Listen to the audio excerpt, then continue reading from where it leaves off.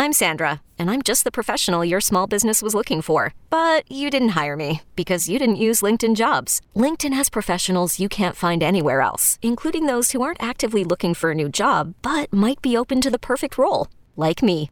In a given month, over 70% of LinkedIn users don't visit other leading job sites. So if you're not looking on LinkedIn, you'll miss out on great candidates like Sandra. Start hiring professionals like a professional. Post your free job on linkedin.com/recommend today. eBay Motors is here for the ride. Remember when you first saw the potential? And then through some elbow grease, fresh installs, and a whole lot of love, you transformed 100,000 miles and a body full of rust into a drive that's all your own. Look to your left. Look to your right. It's official. No one's got a ride like this. There's nothing else that sounds like, feels like, or looks like the set of wheels in your garage. With over 122 million parts, you can make sure your number one ride or die stays running smoothly. So there's no limit to how far you can take it. Brake kits, turbochargers, engines, exhaust kits, roof racks, LED headlights, bumpers, whatever your baby needs, eBay Motors has it. And with eBay Guaranteed Fit, it's guaranteed to fit your ride the first time, every time, or your money back. Plus at these prices, well, you're burning rubber, not cash.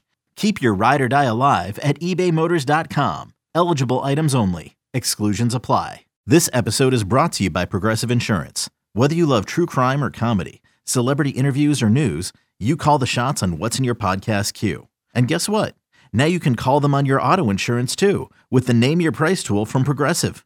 It works just the way it sounds. You tell Progressive how much you want to pay for car insurance, and they'll show you coverage options that fit your budget. Get your quote today at Progressive.com to join the over 28 million drivers who trust Progressive. Progressive Casualty Insurance Company and Affiliates. Price and coverage match limited by state law. Welcome back into the Lions 24/7 podcast. It is postgame edition number 11 here in 2023. Daniel Gallen alongside me. This is Tyler Donahue. We are fresh out of Beaver Stadium. It is early evening, mid-evening, I suppose now, and not too bad to be recording an episode. It was another noon kickoff, Rutgers and Penn State, and the Nittany Lions ultimately prevailed. 21-point spread, 27-6. A lot more involved to it than that final score, though, Daniel Gallen. Along the way, Drew Allar suffers an apparent injury. We're going to get to that situation in a bit. Bill Prabula comes in, ends up leading the team in rushing yards with 71 of those, and the ground game at large produces their best performance by the game's end of Big Ten play this season, 234 yards on the ground in a 27-6 win. The defense certainly got the job done. 3 takeaways leading to 17 points for Penn State on another interesting day, a journey, you could say, for the offense. Daniel, Penn State improves to 9-2, and they got it done in a different fashion than any of us anticipated it might look in this particular Saturday. Certainly. You think about what, I don't know, 2 months ago, we were here after the West Virginia game, our first game in Beaver Stadium, kind of what we thought, our expectations for the season after that game. And today it was our final time in Beaver Stadium, and kind of how our expectations have changed with reality and some of the reality on the field with what we saw happen to Drew Allar today, what we saw from Bo Prabula, how we saw this offense really work through the latter part of the game. But I think that you look at it, and I'm sure that when we get in there on Monday, James Franklin is going to be sure to point out that winning is tough to do in college football. He's going to mention some losses that have already happened today, and a couple that could also be in the works. And he's going to say they're really happy to be in the position that they are in. 9-2 now, the chance to win 10 games in back-to-back seasons, put themselves in position for a New Year's Six Bowl when we go out to Detroit next week. So I think that how Penn State has done this over these past couple of weeks, definitely not how we thought they would, but the results are kind of, in terms of win-loss, wouldn't be a surprise if you told us a couple months ago that we'd be here at 9-2. Yeah, 9-2 is precisely kind of underneath where we were, though. I shouldn't say it's where we thought. We all had them going 11-1, so I don't want to change expectations now that we're to this point. But yeah, 9-2 is kind of where you've been accustomed to seeing them come out of the Rutgers game at this point in the season. And this was quite honestly just the same old script that we've seen in this series going back the last 8-9 years since that one that was pretty thrilling. The first time that Rutgers poked its head in the Big Ten, it was the first time that James Franklin coached in a conference matchup in Piscataway back in 2014. 13-10 went down to the wire. Since then, Penn State's margin of victory has been 13 plus points. That was the case here.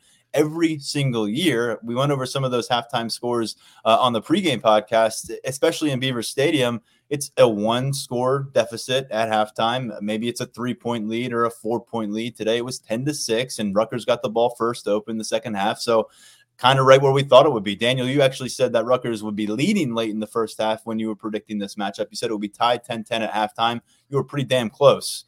Rutgers was able to drive late in that first half. I think this is probably the most legitimate, for a certain stretch of this game, pass attack that Rutgers had put on display at any point against Penn State in this series, as far as I can remember, because Gavin Wimsatt on that particular field goal drive at the end of the half goes the 3 pass completions that go 15 plus yards each. And you're wondering, okay, is this quarterback finding something all of a sudden in Beaver Stadium? And you're going into halftime and your quarterback hasn't found what he's looking for. But ultimately, the second half proves to be, again, by the script against Rutgers. 17-0 unanswered points the rest of the way. The defense stifles Rutgers. They get their takeaways. Rutgers fails to execute in Penn State territory, a couple of opportunities there. And so while the final score and the process to get there was very familiar for us, Daniel, and one that we anticipated. We each said 20-point deficit. We said 30-10, each of us. And we said it's going to meander through the first half, and then you're going to see Penn State pull away. We think we both predicted that the ground game would find its form in the second half and really grind down Rutgers. All that happened. But, man, the cast of characters were different this time, and their journeys were very unique. And we got to start with the starting quarterback in Drew Allar, who did not finish this game involved. He was sidelined in the third quarter, again, being more involved as a runner in this matchup. It's something that we've seen pop up the last few weeks of him being, by necessity, it would seem, involved more in that way. And he was not able to kind of find the ground fast enough. He had a defender pop him. And on one play later, he kind of sends a ball, airmails to the staff. And they're like, okay, let's get everyone kind of knows. I think Drew knows before that ball's even hits the ground that he's working his way to the sideline, goes straight to the medical tent. I noted on the way there, Devon Ellis, who's kind of the heartbeat, it feels like, of this team in a lot of ways right now, embraced him, had some words, exchanged them in his ear. And then Drew Allar just made his way to the medical tent. He resurfaced a little while later, had his helmet in his hand, never came back, and we were keeping eyes on him. Daniel, what did you see from Drew Allar? Let's start there through the process I just described and for the remainder of the day. And I'll just put this out there in terms of details here. James Franklin, not going to get into them, but he did say he didn't consider this to be a significant injury. And by that, I think you would mean something that's going to end the remainder of his season. But James Franklin also cautioned us and himself in some ways and saying it's still very early and we're gathering information. So he didn't want to get ahead and say something. But I guess it's good that he's right off the bat not saying, hey, guys, this doesn't look good. And he was on the sideline for the remainder of the matchup. Before we get to Bo Prabula and Drew Allar's performance before that injury, what do you make of that sequence in the third quarter? It was a really interesting sequence when you put everything back to back to back, especially in the moment. Drew Allar did take a really big hit. I believe it was Flip Dixon, defensive back from Rutgers, really popped them. And there's been a couple times this year where Drew Allar has taken hits, and in the press box, there's kind of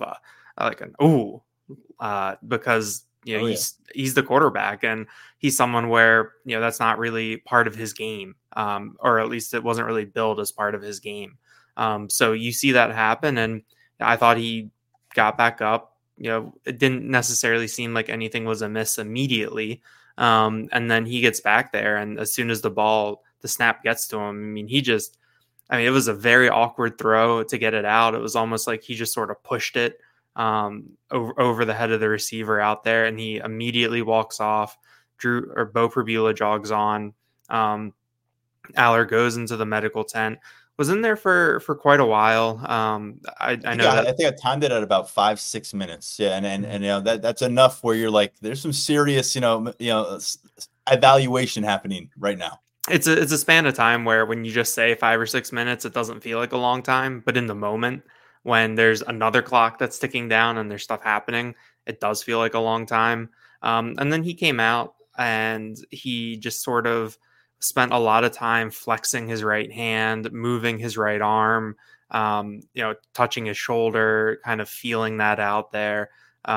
He eventually put on the beanie, and looked pretty dejected and was off to the side a little bit, I felt, but I felt as the half went on, he got a little bit more and more involved. And I think I was looking through the binoculars at one point during a timeout, and he and Danny O'Brien, the GA who's working with the quarterbacks right now, they were having a discussion, and O'Brien was gesturing to something on the field, and they were having a little back and forth about something. So Allar was engaged, talked to some of the players, and they said that like Theo Johnson and Olu Fashanu, they said that they went over to him on the sideline and told him that they had him, that whatever he was going through, they had his back, not to worry about it. James Franklin said that as the game went on, that he thought that Drew had really, really good leadership. So it's definitely going to be something to monitor. I mean, you looked at the pain that he seemed to be in when he came out of the tent and was moving his arm, trying to flex it. It looked like he was trying to kind of gauge his mobility. It was something that didn't look it didn't look good, but at the same time, like you mentioned, he stayed in uniform the whole time. And then, he was out there the whole time. With some of these injuries, they take guys in, you never see them again, or they take them in, they come out in street clothes, something along those lines. So I'm curious to see what James Franklin has to say when we get the chance to talk to him next week about what exactly is going on with Allar and where he is health-wise. Next week comes fast because we get James at noon on Monday, and that's certainly going to be a topic of discussion.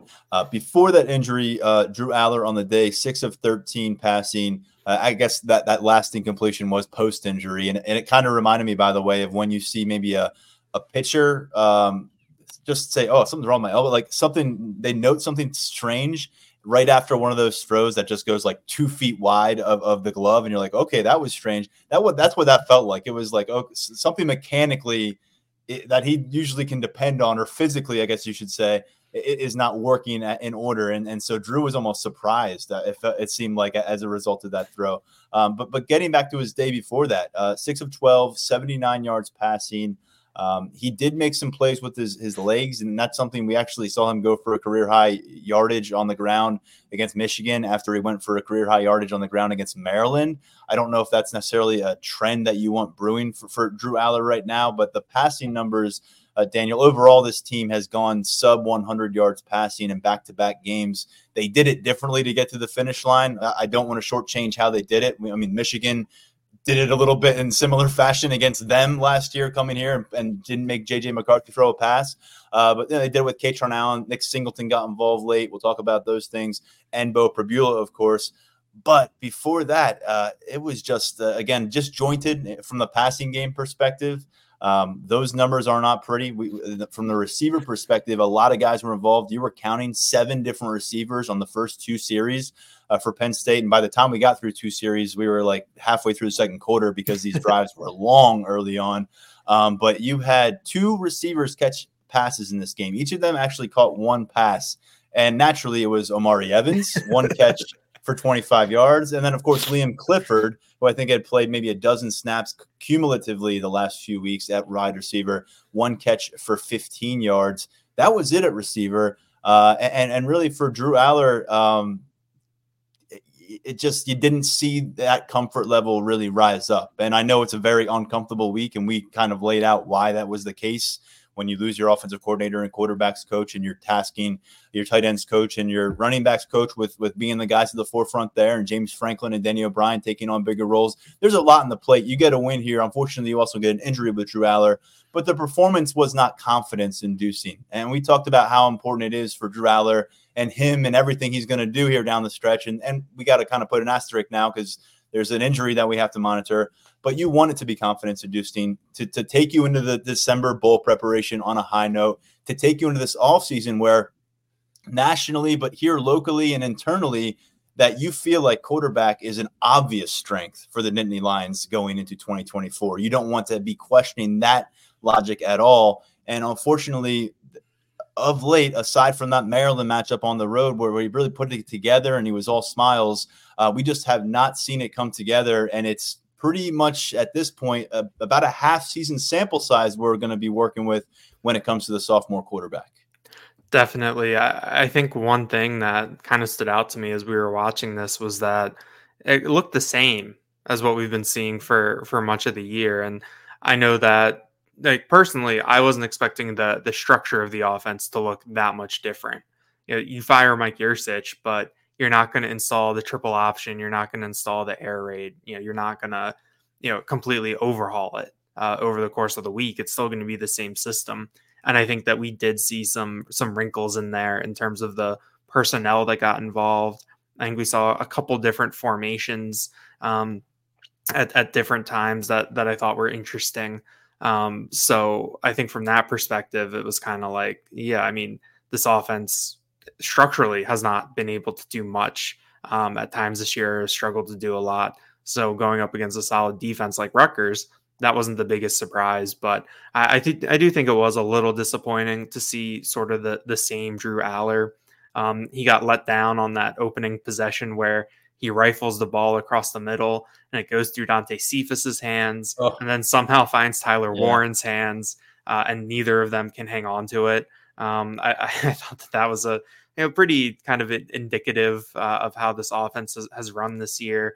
You saw another play where it was down near the goal line where Cephas, I think Allar was maybe expecting him to break further out than he did. So it was a ball that was just kind of thrown to nowhere on the right side, and Cephas was in the area.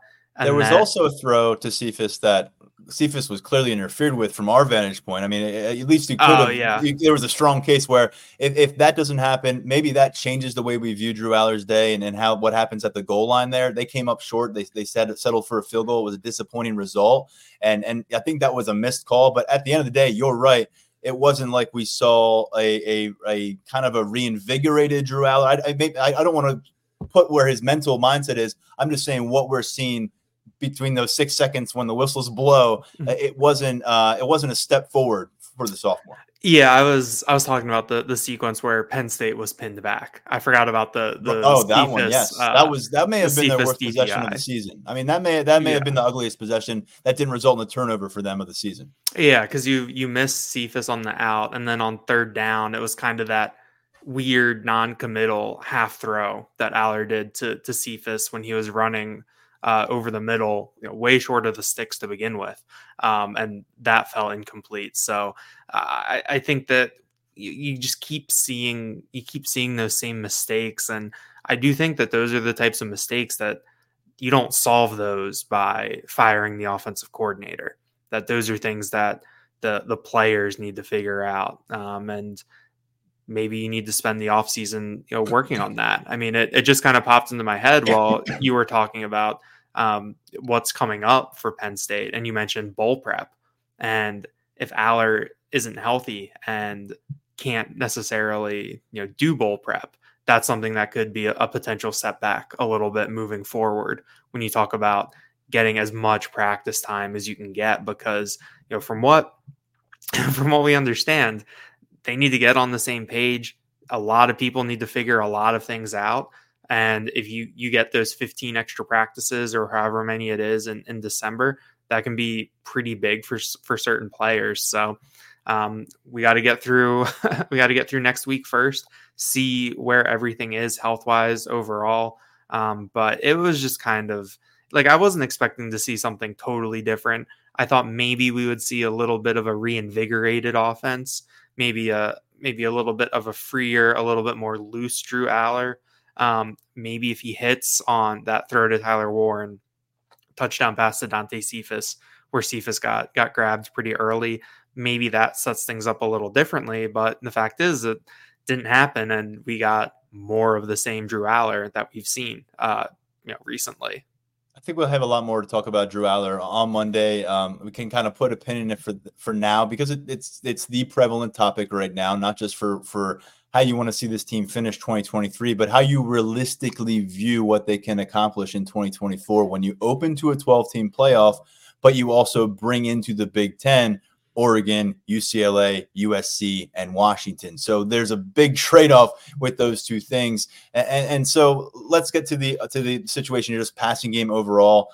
This is games where Drew Allar's out in the fourth quarter. It's the way that's approached the fourth quarter that plays into it here. But overall, this team, you go back to game one, 332 yards through the air, 300 plus of those accounted by the wide receiver room alone. That was game one, our first view of what the Drew Allar-led offense might look like under Mike Yurcich. They have fallen below 250 total passing yards as an offense in their next 10 games, and they have fallen below 100 passing yards in the last 2 games. And you just don't know where Drew Allar is, and you don't know medically and physically what kind of ground he might need to make up between now and what's going to be a short week, a Friday night kickoff in Detroit.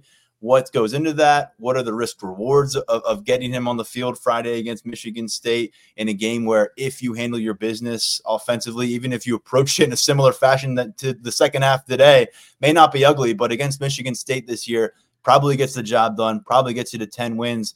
And that you just wonder if this is if the curtain goes down on Drew Allar's regular season here. The conversation is just so different in December for a 10-win team about the quarterback position. And I'll just remind us, and I'll keep hammering it home over all of our heads, for a quarterback who has 25 total touchdowns and 1 interception. It's so funny this year how some of the window dressing for Penn State, and I don't want to call it that because those wins matter, but this team gets to 10 wins. Drew Allar in the process has 25 plus total touchdowns and 1 or 2 turnovers on the entire regular season. It's just hard to imagine that you would get to this point and then feel like you're really concerned about where the offense is trending, and you've already fired the offensive coordinator. But that's what it really is right now. It's just an interesting juxtaposition to me, Daniel, because some of the numbers look pretty, and even the win-loss, as much as we're going to dwell, and a lot of people are going to dwell on the Ohio State-Michigan matchups, 10 wins is 10 wins, and you still value that at the Power 5 level. And yet here we are, and the central conversation before we get to some of the other stuff is what's going to happen at quarterback and what has happened at quarterback. And you take us over to Bo Pribula because it was a different journey once he got involved. Yeah, I think one thing to go off of what you were just talking about with what the final numbers are going to look like, there's definitely an element of you have to kind of you have to factor in the process and the results. You have to figure out how to weigh those differently, where you got these results, but how did you get them? What did it look like? I think that when we really do the autopsy this offseason, that's probably something that we're going to look at a lot. But we saw something different from the Penn State offense today. Once Drew Allar went out, Bo Pribula came in. We had seen him a little bit earlier in the game in the first half.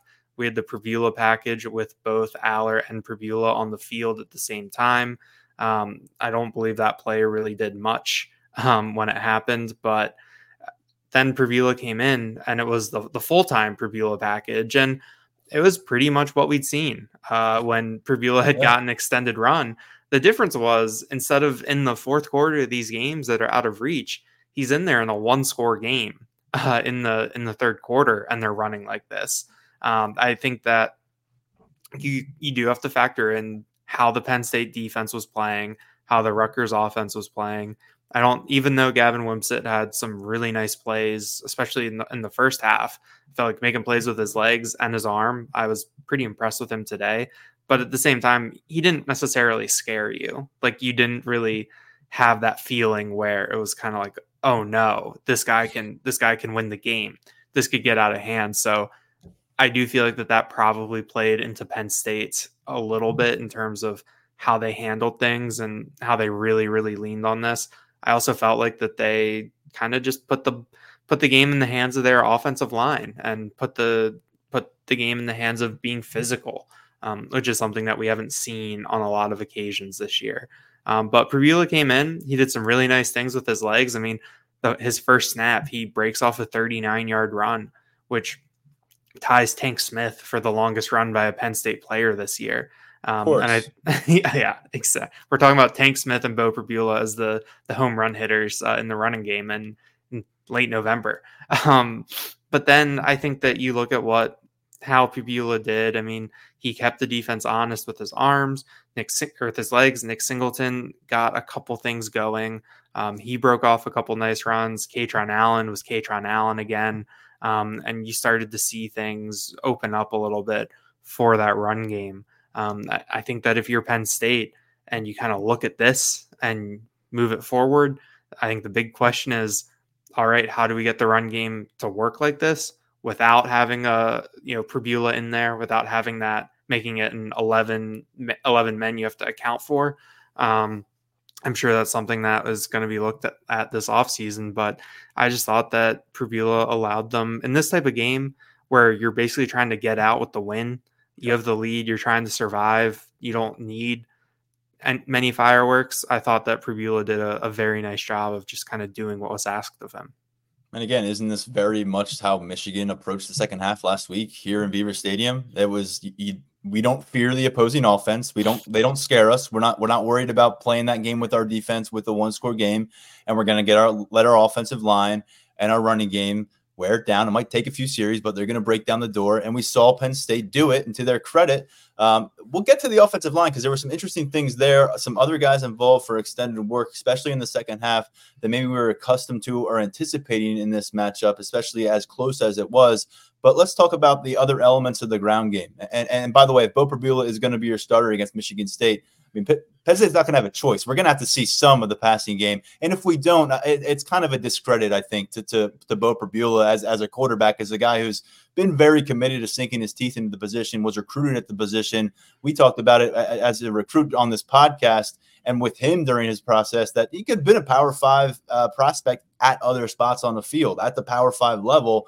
So I would like to, if he gets a chance to play extensively here and it's kind of his show offensively, and I don't know that it will be, but I think it would do a favor to this offense, or do a favor to Bo Pribula to at least give it a shot to get some balance to this thing.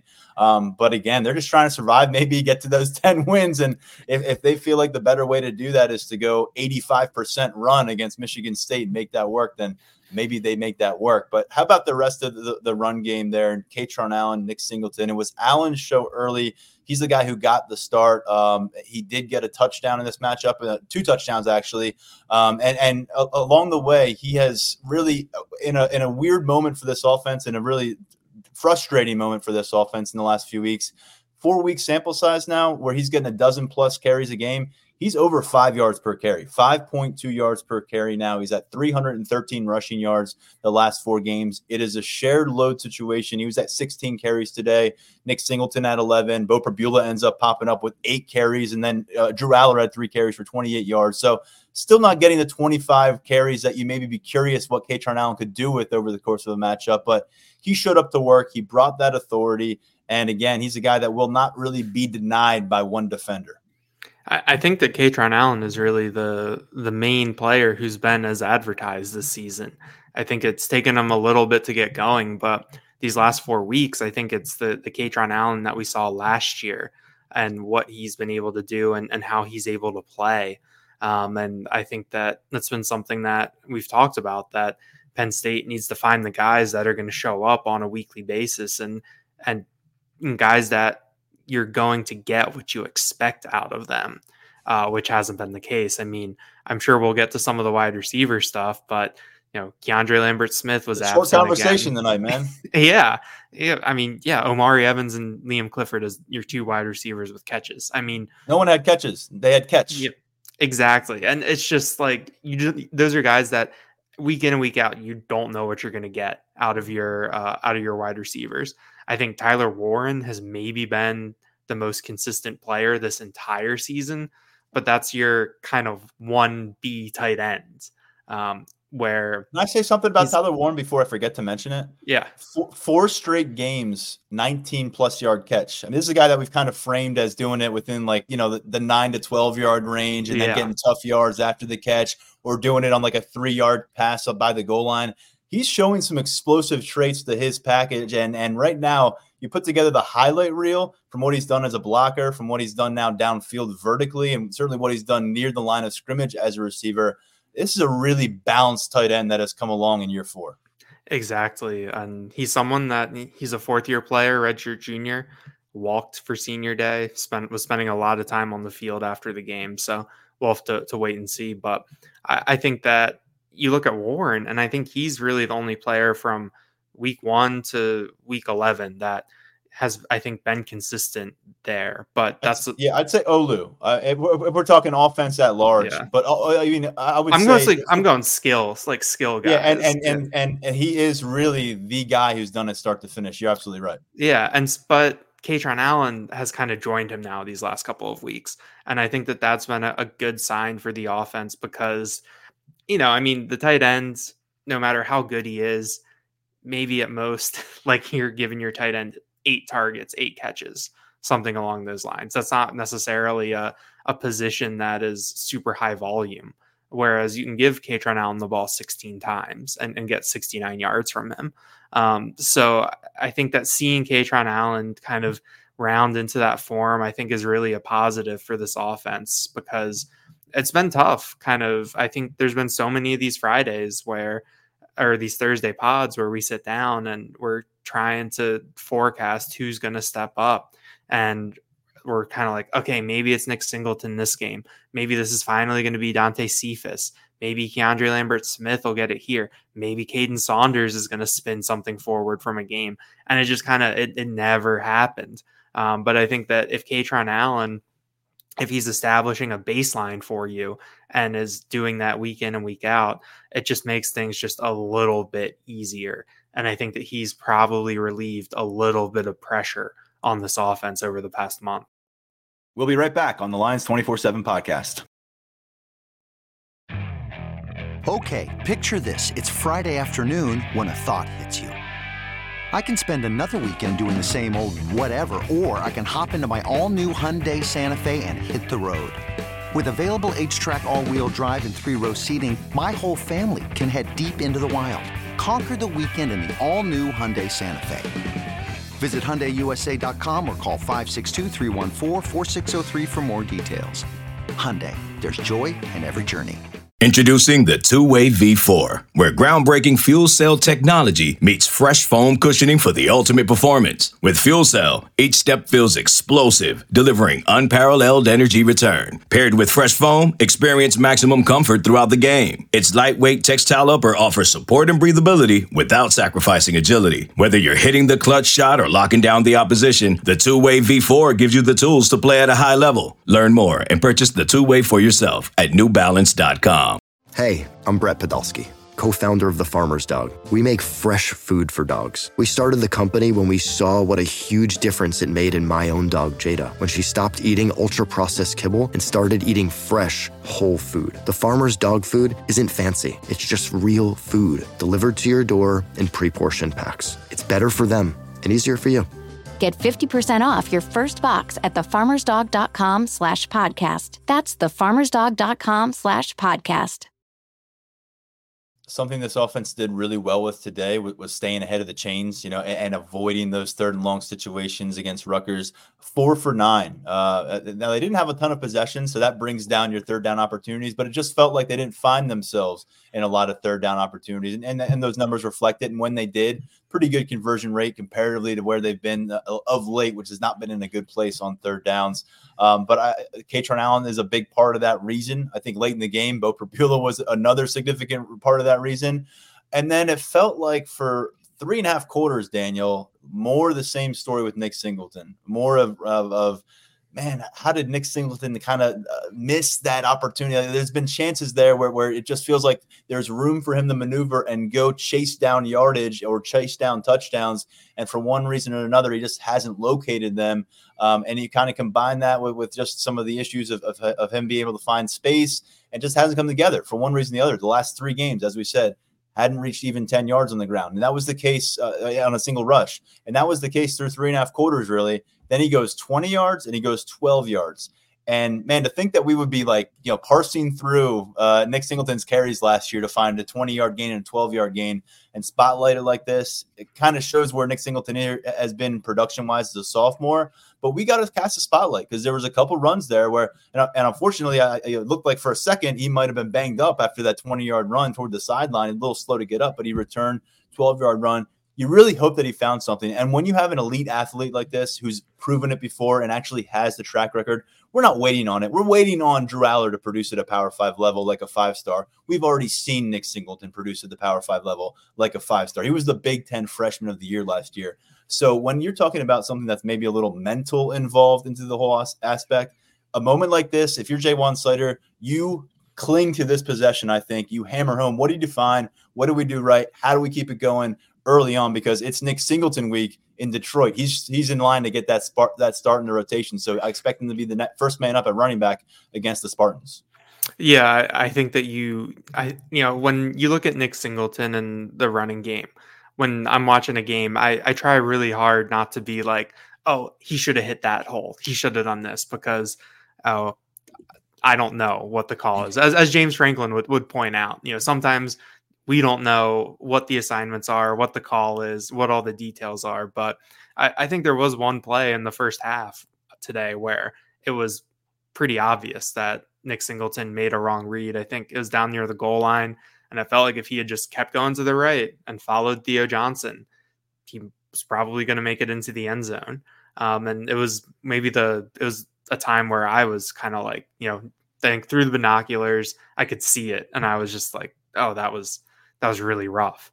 But I have up in front of me, I mean, the way that he closed the game in the fourth quarter on that drive, 20 yards, 9 yards, 12 yards, all of which went for first downs. And then he got stopped short of the goal line with a 2-yard run on from the 3. And I think that seeing that from Nick Singleton, I think is a really big positive. Maybe he was benefiting from Beau Pribula being in the game. Maybe he was benefiting from Kaytron Allen having really worn Rutgers down a little bit with what he was able to do.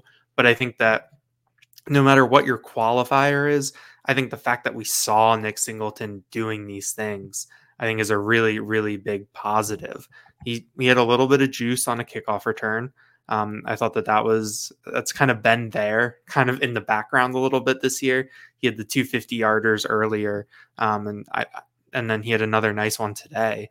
But seeing it in kind of the flow of the offense, I think was a really, really big positive. And so I think you look at it for Penn State, if you're Jaywan Sider and Ty Howell designing this offense moving forward, it's, okay, how do we get this from Nick Singleton in the first quarter? What was working?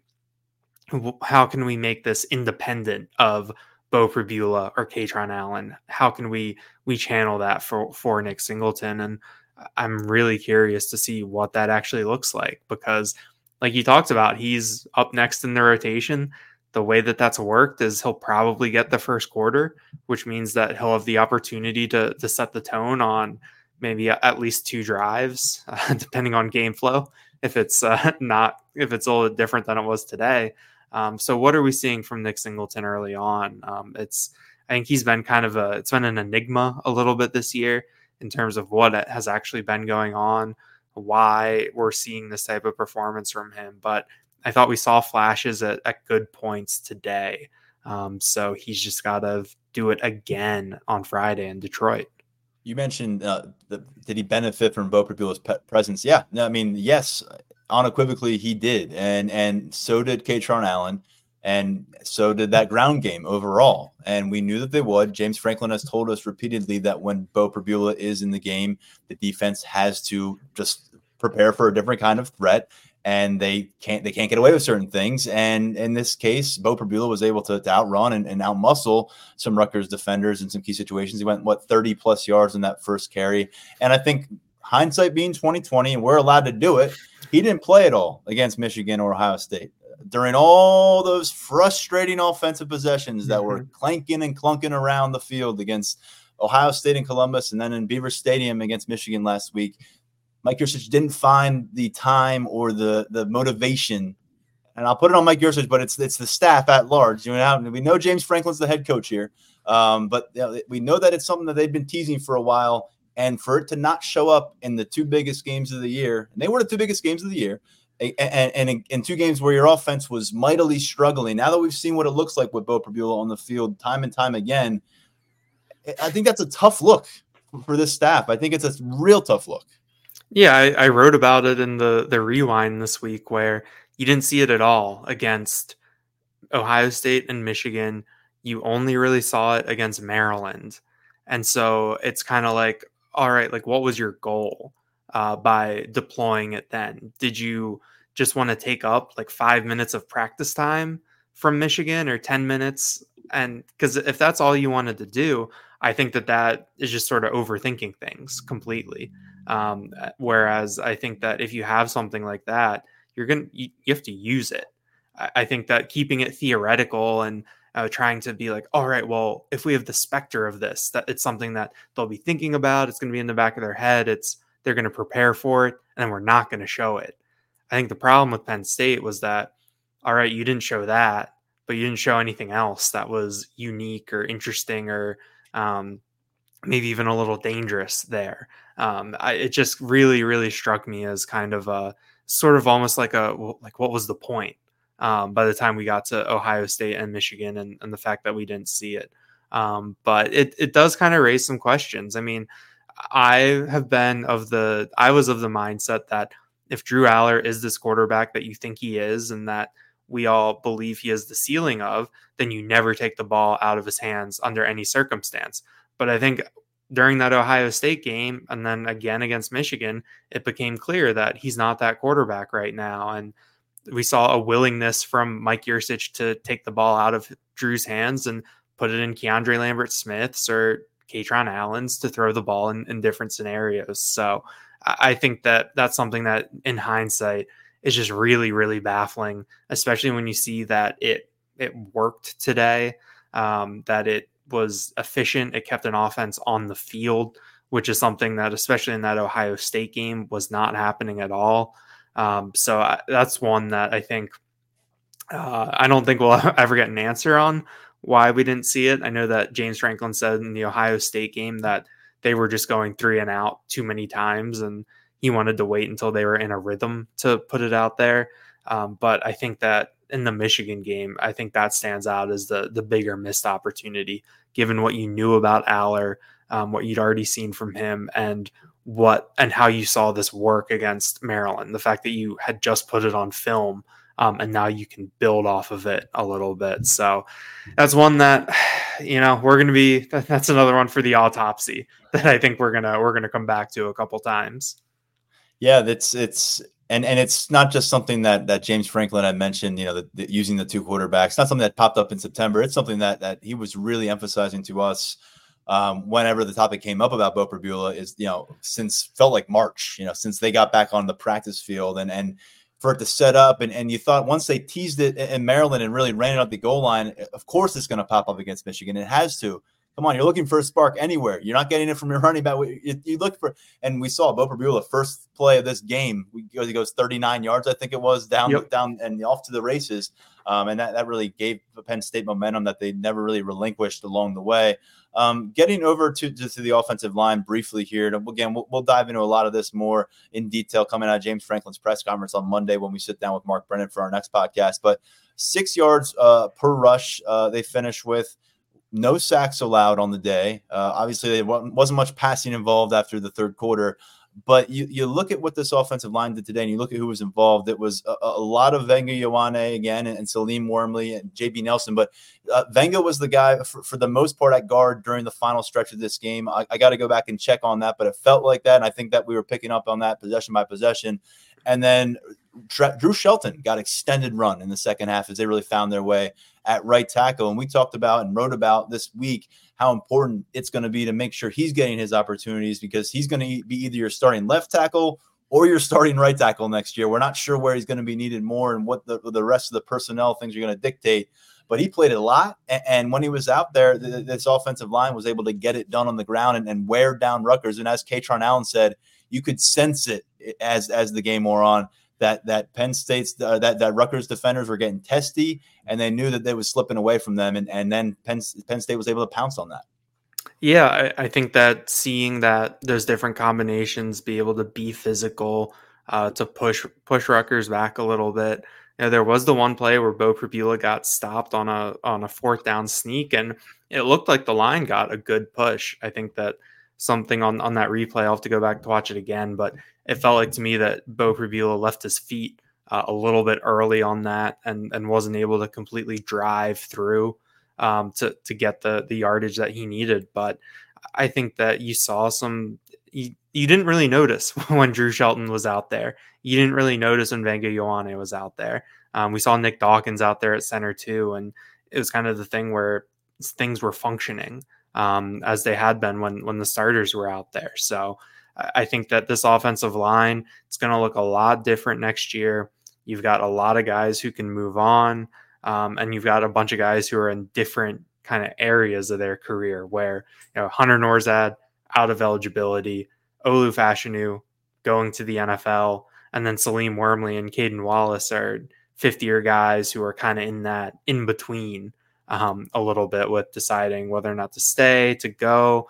Do you really want to be in college for 6 years? Do you want to figure out what's next?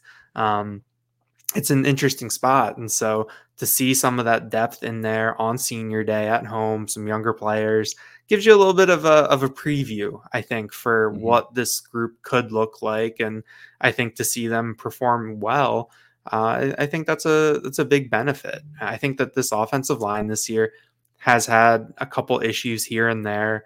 I think that we've seen it with some of the stunts that opposing teams have run to get free rushers coming up the middle. There's been some plays in the short yardage plays this year have been, it feels like they've been a lot more difficult than last year, a little bit more of a struggle at times. But there is some talent here. And I think Penn State is going to have to, Phil Troutline's going to have to put the puzzle back together next year in a very different way. And we got a little bit of a look today at what some of those pieces might be.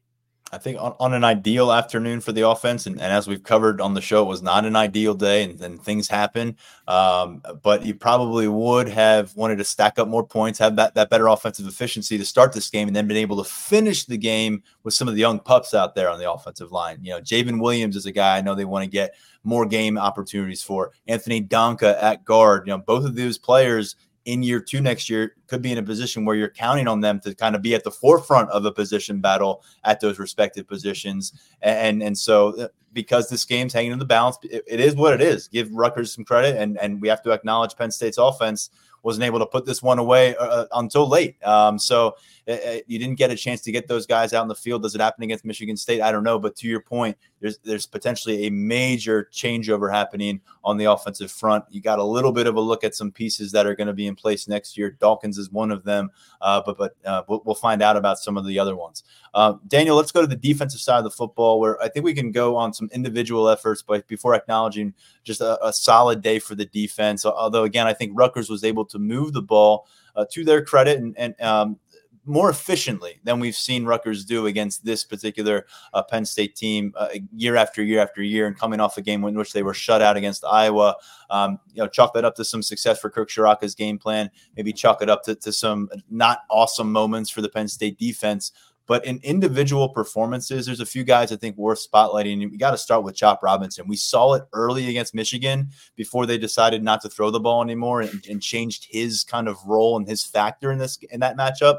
Well, today he was just a nasty presence for Rutgers. He was everywhere. We got him after the game. I know he's feeling very confident in what he's able to accomplish, but 5 tackles on the day, 2 of them come behind the line of scrimmage. One's a sack. And in case anyone forgot the impact this guy can make since he left the second quarter against Ohio State, there's a big reminder, Daniel Gallen, of just what an impact 44 makes on the front end of this defense. That strip sack of Gavin Wimsatt was just a very, very impressive individual play, because you saw how quickly Chop got off the line and how quickly he was in the backfield. And it's one of those plays where you can just see it coming, and you're kind of like, does he know? Does he realize what's about to happen? It reminded me a little bit of last year when Curtis Jacobs got in there and forced the fumble that Jair Brown returned for a touchdown, where it's a guy who is just in the backfield immediately to make a play. And that's the Chop Robinson that I think that we thought we were going to see for much of this year. Having that injury against Ohio State and getting sidelined for a couple games, I think that this defense did miss him. But I think that today was just such a good reminder of what he's able to do, and just kind of a nice reminder of what happens when you have an edge rusher like that who is able to, really flip a game by himself, cause some havoc. He was doing it from both edges. It was just very, very cool to see that kind of performance from a pass rusher today. And we know that he can rush from the interior as well, based on some of the work he's done this year. And I was having a conversation with you, I think it was before the game or may have been early in this game, just kind of where Chop Robinson stands right now, because it felt like a kind of a foregone conclusion that, he's a guy that he's going to go to the NFL because he's going to stack up a full season's work here. But, things hit a bit of an abrupt change in a showcase game against Ohio State. He's not available for most of it. He misses a couple matchups, including that trip back to Maryland, which would have been an interesting one for him. And then the way the Michigan game goes, it kind of limits what he can actually put out there and some of his best traits that I think the NFL scouts are coveting with him. And we get to this point, and he puts this performance up, and then you kind of say, well, a couple more games here, what can he produce? What do you think Chop Robinson is? And it's obviously a personal decision, and we don't know a lot of the other things that are going to go into that when he makes it. But it feels like if he were to come back, it's all still there for him. And selfishly, I know we would like to see him put together an entire season. You just wonder what that could look like and what it could mean in terms of going from, I don't know, maybe a fringe first rounder. I don't know where he is. I don't know where the industry analysts have. But if he can come and look like he did today for an extended period of time as a senior, how much more could that change what a rookie contract might look like? Definitely. I think that he plays a premium position, and if he were to come back and put together the season that we think he's capable of, I mean, you'd certainly play his way into that first round, maybe into the top half of the first round. Right. I know that there was a mock draft that came out on 24/7 Sports late last week that had Chop Robinson going in the top 15, I believe. So I think that if that's what the industry analysts are saying, if that's what the NFL scouts, more importantly, are telling you when they send their feedback, Chop has been fun. Okay, that's great. if that's already the case, that's awesome. I was thinking, my thought still kind of is that he could end up in that stratosphere next year. But hey, if he's already there, then forget what I said. I mean, with NFL scouts, I mean, it can be kind of confusing sometimes because there's certain cases where the on-field production matters. Sometimes it doesn't. Sometimes the physical traits matter. Sometimes they don't. Owe had 0 sacks his final season here. Everyone knows that story well. First round pick. Exactly. So it's going to be curious to see. I think that there's a lot of these guys that Penn State has that are in that junior, third year class, even some of the fourth year redshirt junior guys, that the feedback that they get from the NFL, from evaluators, as they're trying to make their decision, the feedback they're getting from position coaches and James Franklin is going to be really interesting to see how that shapes, who stays, who goes. We talked about it after last season, where the fact that Penn State got a lot of these guys to come back who had eligibility remaining was kind of a coup for James Franklin. We're out there at the Rose Bowl, and that whole week, it's all these different guys announcing they're coming back for another season. Is there going to be a similar feeling this year? It's going to be, I'm very curious to see what the landscape looks like, but I do think that Chop Robinson coming into the season, I do think that I felt like that he was a surefire first rounder, and like surefire to leave. But now at this point, I could maybe see it a little bit more. I mean, I'm personally of the mindset that if you have the chance to go get paid and make real money on a real contract, I know you can make a lot off of NIL, but there's a little bit of a difference between that and being on that NFL contract and playing for a second contract and the chance to make truly life-changing money. So I don't know. Chop Robinson, I think that he's going to be one that, in terms of the things to monitor, from the end of the Michigan State game to the bowl game, that whole month, he's going to be someone that I think that we're all going to have our eyes on.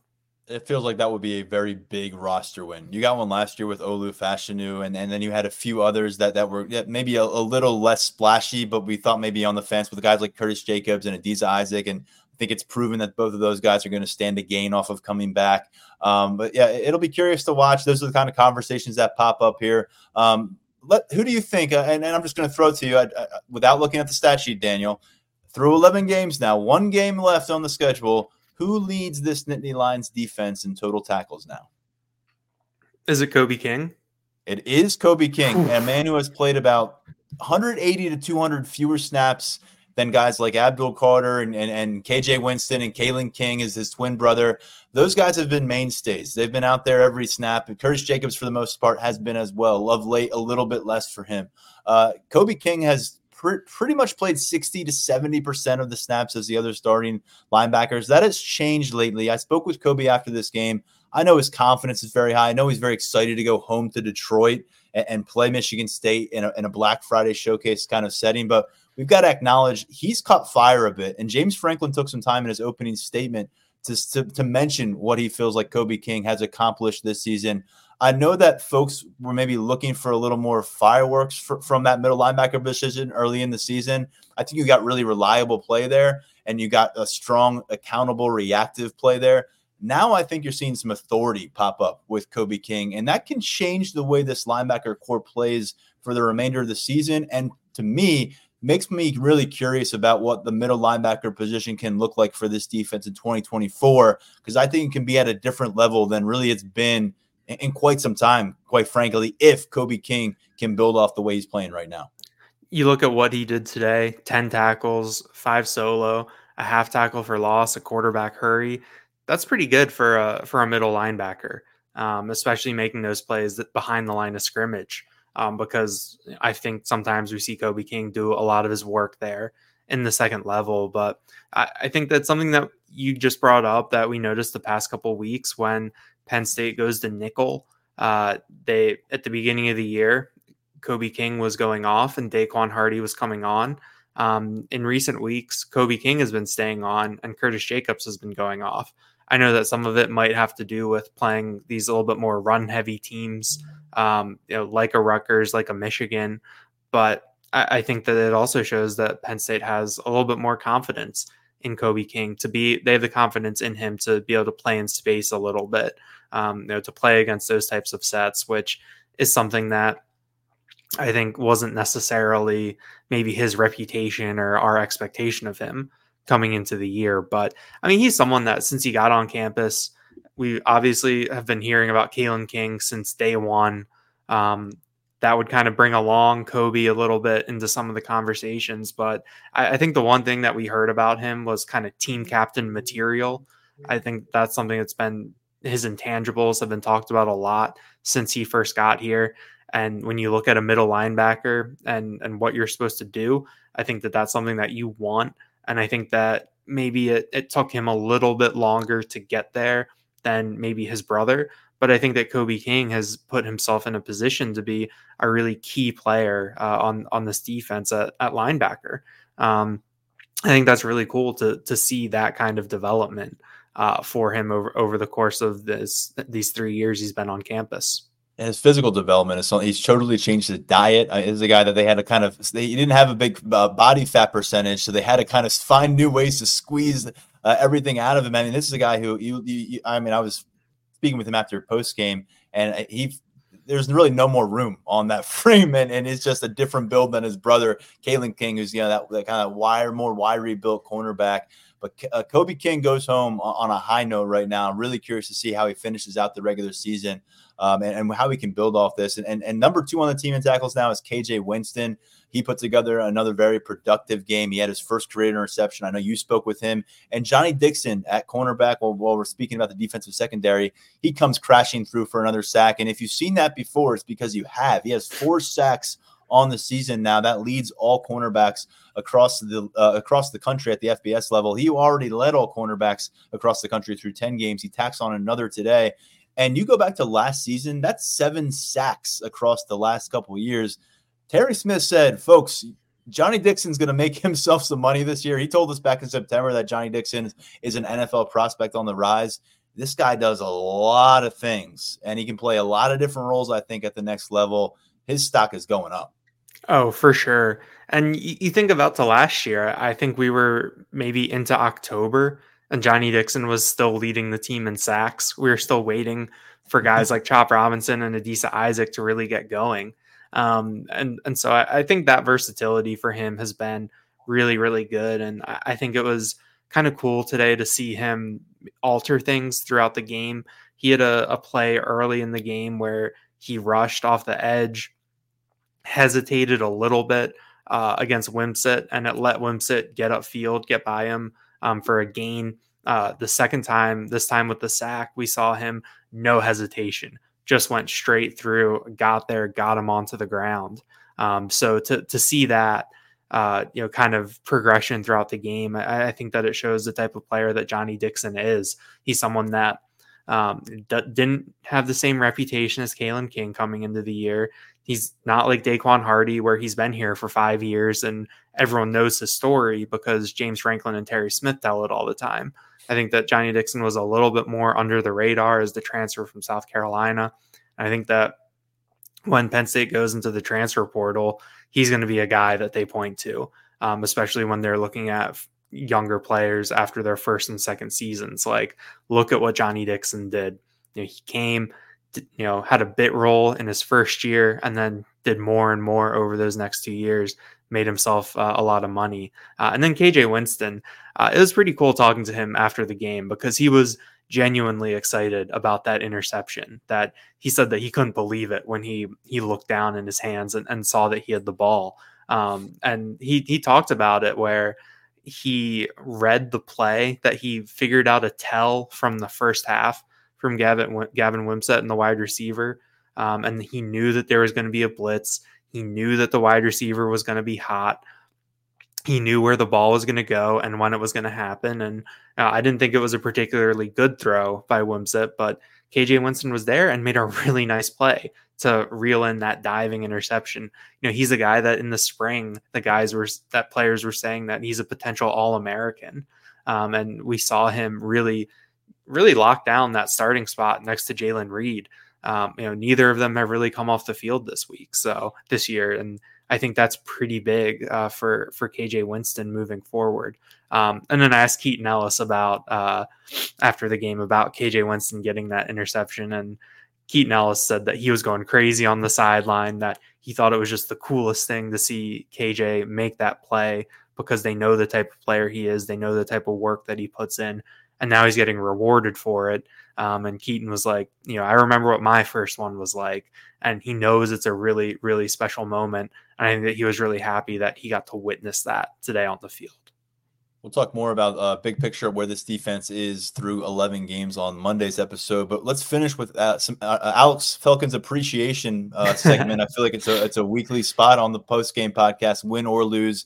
He's now 16 of 19 on the season. That's 84% on field goals. And he's putting together one of the most impressive seasons for any place kicker in Penn State history. And this is coming off of game one where we saw the place kicker benched when it was the prevalent talk of conversation about potential concerns for this team. It's way down that list now, Daniel.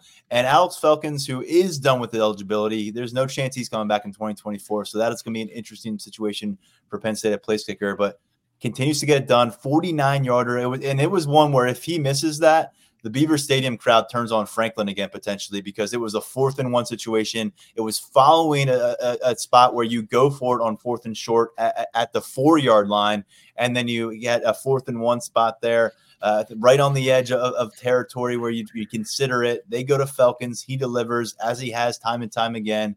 And I know you caught up with him briefly after the game as well.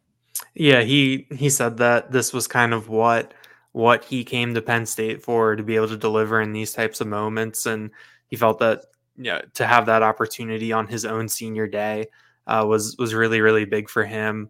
I think that he was definitely one of the more underrated additions coming out of the portal. When you think back to December, when he announced his commitment to come here, you knew what Penn State already had on the roster. You knew that Sanders Sahadak was there. But at the same time, you knew that the specialist was something that James Franklin was really, really going to pay attention to and really, really try to put together the right group that could have success there. And I think they really did hit a home run with Alex Felkins, and you spin things forward a little bit. And if you have to go portal shopping for specialists again, you can say, hey, look, we had a career 66% field goal kicker from the Ivy League come in. He's an 84% kicker now. We let him take kicks in big spots. He delivered. If you can come in and you can contribute, we're going to put you out there. So I think it's pretty cool for him. Falcon said that one of his, that a group of his best friends from Oklahoma, where he's from, were at the game. And for them to see him, kick in Beaver Stadium, he said it was a really, really special moment for him. And I think that he's another guy that his experience at Penn State, I think, has maybe set him up for a future that might not necessarily have been on the table or as much on the table a year ago. Overshadowed by Falcons, but continuing to get it done. Riley Thompson, he had a couple big punts today, a 52-yarder, and then I think the other was a 48-yarder, or I'm sorry, 56-yarder and a 48-yarder. The 56 one was one they needed. They needed some breathing room out of their own end zone, and he delivered it. So he didn't really, fortunately for Penn State, they didn't have to turn to the punter as much as they have in some of these recent Big Ten matchups. And Riley Thompson, though, when called upon, again, getting it done. He's a guy that we're a little bit more murky right now. He's an international journey to Penn State. So we're starting, and he played some Australian rugby. So we got a little bit to figure out with him moving ahead. Finishing out here, Daniel, with something that's a little bit beyond the box score, certainly beyond the box score, is the emotions that went into this. And you're always wondering, where does the motivation come from this week, particularly when you see one of the primary members of your program get the boot. That's going to be jarring for everybody. And it sounds like the focal point, at least for a percentage of this locker room, a significant one, was rallying around James Franklin, maybe being a little bit pissed off about some of the things they heard said about their head coach, whether that was in person while they exited Beaver Stadium last week, or they went over to Twitter and took a peek at that firestorm. Whatever they did, it seemed like they found motivation. Theo Johnson, in particular, during postgame, a team captain, an emotionally charged player for this team, stepped up and said some really strong words and appreciation of his head coach in front of the team. Led to some emotions from the head coach, but what we're told from some people who were in that room. But overall, I don't know, if one of those late season galvanizing kind of things, whatever you want to talk to when you're trying to finish strong and build toward 2024. And James Franklin certainly wasn't an easy week for him, but as he keeps telling us, he said it a few times in the last couple of days, he gets paid to have this responsibility. This is ultimately everything under his roof is his responsibility. It seems like some players noticed that maybe the things were piling on those shoulders, and they wanted to pat him on the back just a bit.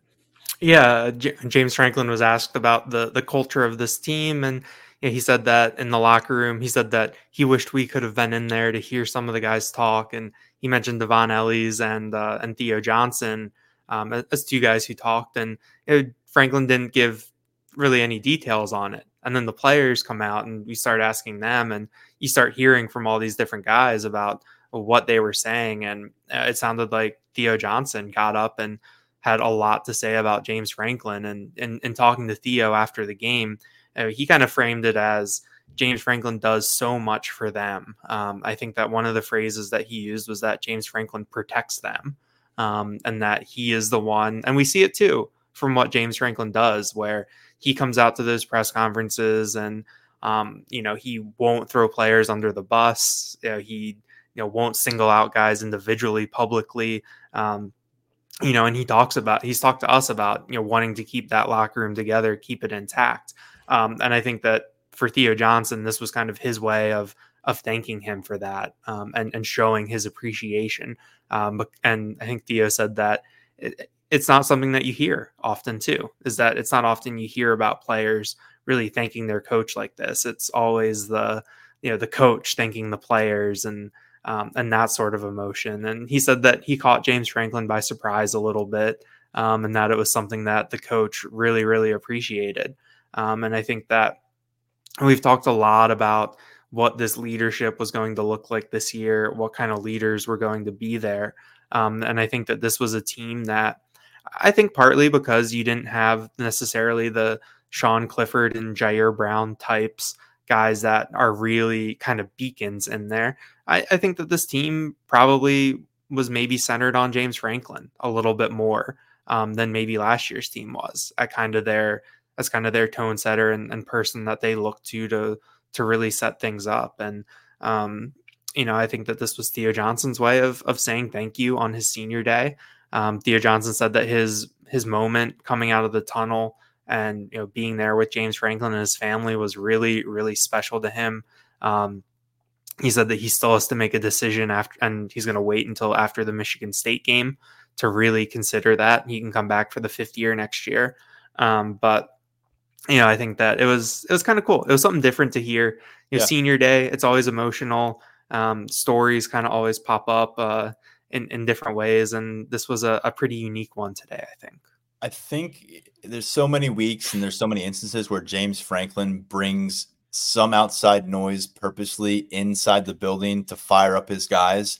And I think his guys got fired up by the noise that was being directed at him this time. Yeah. And it was a little bit of a kind of a role reversal. And I don't know if James Franklin sensed that during the week, and I'm sure he does now. This isn't just something that popped up on Theo Johnson's mind in postgame. This is something that was clearly brewing within this team over the course of the week. And you can understand why it might be when your leader and the guy who many of them consider to be a secondary father figure in their lives is being publicly questioned and called out and maybe saying he should be fired, depending on where you're getting your news from. That you can understand why it might be a galvanizing moment. And I think we'll see if it carries forward. But right now, that's what this end of the season, once you pick up that second loss, it's all about where's your trajectory as a program. That's all that matters. Once you're out of the college football playoff and championships are off the table and all that thing, to me, it's all about where is the trajectory of your program. And that starts with the spearhead, your leader. And how does that go all the way down, trickle down to the culture of your locker room? James Franklin sounded very confident about it. Based on what we heard from the players, Kobe King echoed a lot of what Theo Johnson said with James Franklin. It's in a good place. But you got to get through this Michigan State matchup, I think, and catch your breath a little bit and let everybody kind of prepare for what we expect to be a marquee matchup if they get to 10-2. But Daniel, they get to 9-2 first. It's 27-6, a victory over Rutgers. As we just covered, a lot of layers to this one.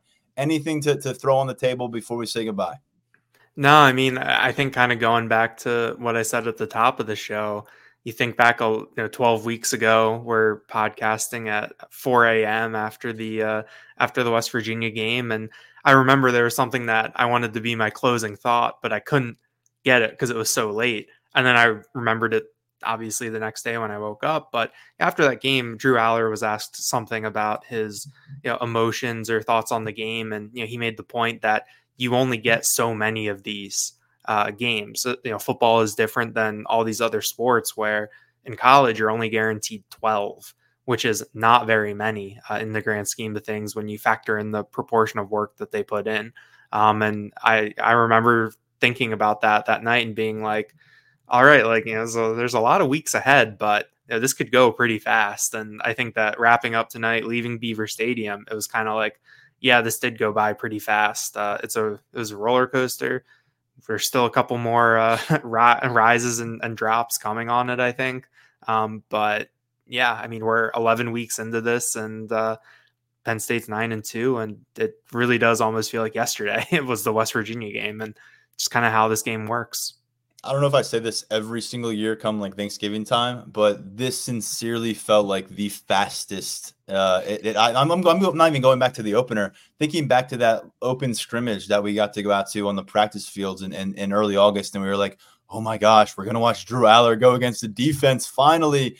And just the anticipation of getting to peel back the curtain a little bit on the Penn State football team and what we thought it might look like. And now where we are, 4.5 months later, and I'm reminded every year, and especially on a senior day, these teams, they change so fast. You start to get a read on a team, and this one's been tough to get a read on in a lot of ways, but you start to get a feel for the team. You start to get a sense for where the culture is, and all of a sudden it's time for 25 guys to move on, and it's time to bring in 20 new freshmen and 6 new transfer portal guys and try to do it all again. And you're moving around the staff, and it's just every single team is so different.